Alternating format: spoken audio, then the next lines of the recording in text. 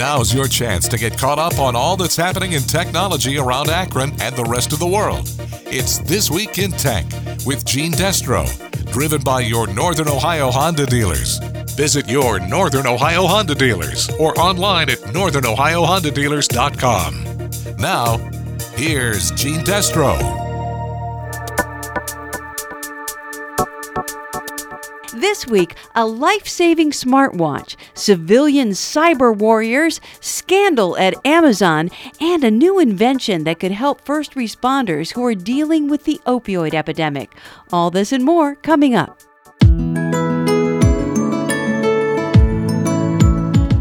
By now, you've probably heard that Apple has released 3 new iPhone models. But as CBS Tech correspondent Larry Magid tells us, they've also released a new version of a different device that could be really useful. The new Apple Watch Series 4. What interests me about the watch is that it could literally save your life. For one thing, it can detect and report a fall. But it can also detect an irregular heartbeat if your heart is beating too fast or too slow, and you can use it to do your own electrocardiogram, possibly discovering problems between doctor's visits. The new features elevate this watch from a fitness device to a health monitor. Lots of teenagers are having trouble sleeping, and there's a high-tech reason. CBS News correspondent Pam Coulter reports. Nearly 6 in 10 parents of teens who have trouble falling asleep and staying asleep blame electronics, their kids' inability to stay off social media and cell phones at night. And 43% of parents said their teens have sleep problems. The survey by the University of Michigan also found irregular sleep schedules, worries about school or social life, and health conditions are blamed for the kids' insomnia. Strategies pushed by parents: limiting caffeine in the evening, turning off electronics at bedtime, and having a snack before bed. Pam Coulter, CBS News.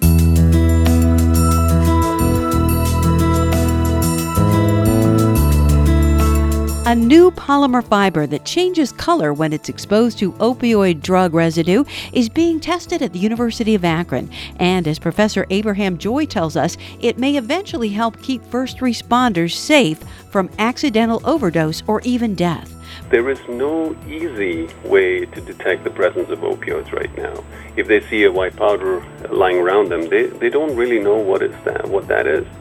And what they do right now is they have these drug kits where you can put your suspected material into that. You have to mix it with the reagents or shake it, and it'll give you a very definite color. And that color actually tells you precisely what drug it is. And so that can be used in prosecutorial courts.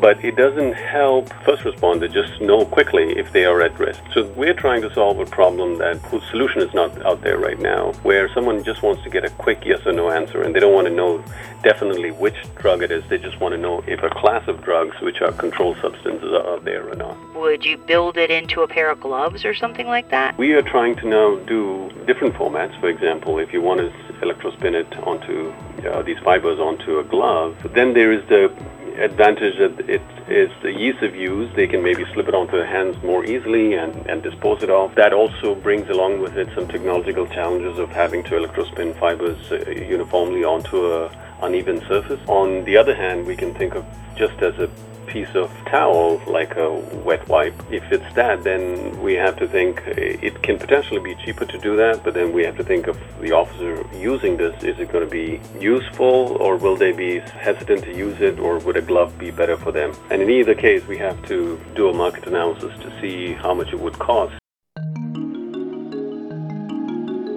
And speaking of health hazards faced by first responders, many of them are now finding themselves dealing with something entirely new: fires involving electric vehicles. But Jeff Gilbert tells us it's just one more challenge. Gasoline fires are a well-known risk, but Navigant research analyst Sam Abul-Samad says with more EVs on the road, first responders are dealing with more battery fires. It's crucial to take great care in handling lithium-ion batteries, because there's a lot of energy in there. Experts say the risk will grow with more electric vehicles on the road and more batteries being trucked to factories. Jeff Gilbert for CBS News, Detroit. Drivers will soon have a new way to see what's going on around them. the end of the side view mirror. I'm Brian Cooley from CNET's Roadshow. After decades of being standard fare on concept cars, a side view camera will now replace the mirrors on the next generation of the Lexus ES when it goes on sale later this year, according to Automotive News. Now, this will only be on the models sold in Japan at first. But if that country can streamline its dense automotive regulations to allow it, it would seem the U.S. might not be too far behind. The benefits of side view cameras versus mirrors are many, including all-weather visibility, darkness correction, and placing the view you want in a place where you can see it without completely looking away from the road ahead. On the other hand, side view cameras will add cost and require some new muscle memory among drivers after a century of using mirrors tacked on the outside of our doors. High-tech cars and modern driving at CooleyOnCars.com.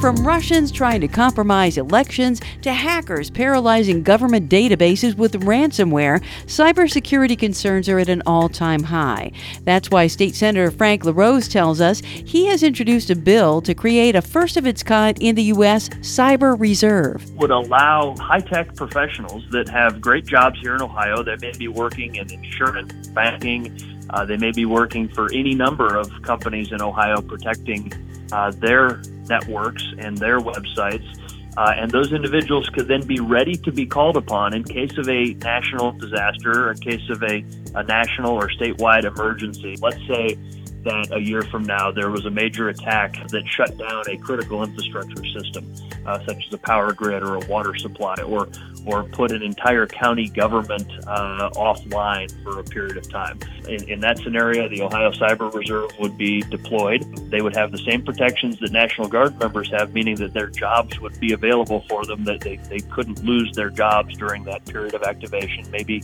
2 weeks, 3 weeks, who knows how long it would be needed.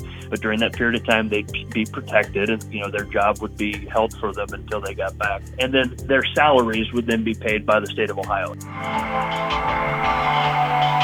The Wall Street Journal reports that some Amazon employees allegedly took bribes in exchange for what's supposed to be private customer information. CBS News business analyst Jill Schlesinger. There are people who work for Amazon who are giving internal sales metrics and reviewers' email addresses, as well as the ability to delete negative reviews and handing that over. What looks to be leaking out is information that can give an edge to the independent merchants on the Amazon platform.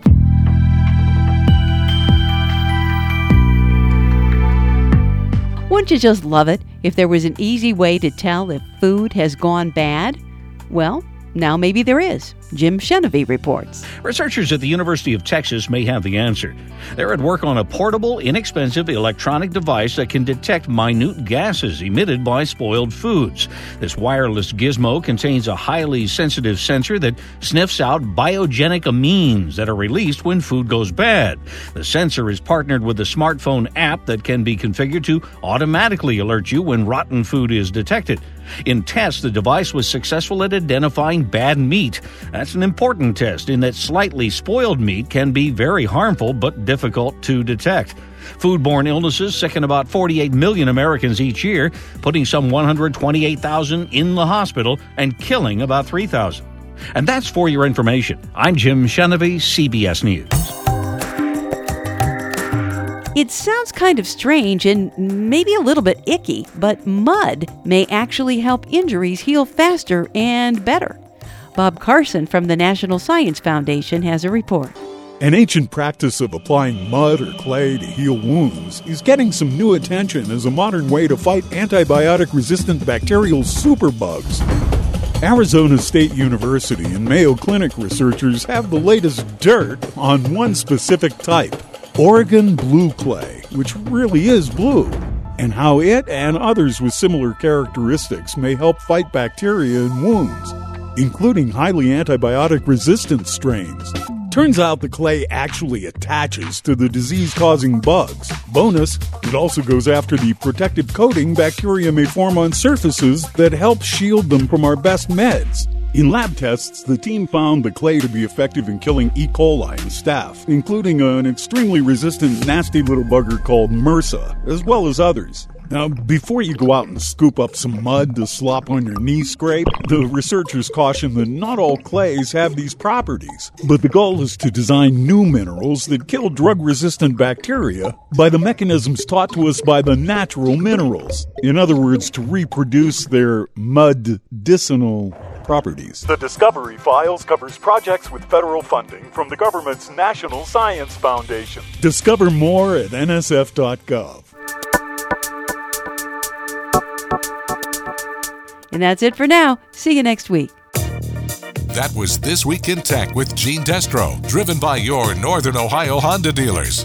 Tune in next week for more tech news and find out more online at WAKR.net. Visit your Northern Ohio Honda dealers or online at northernohiohondadealers.com.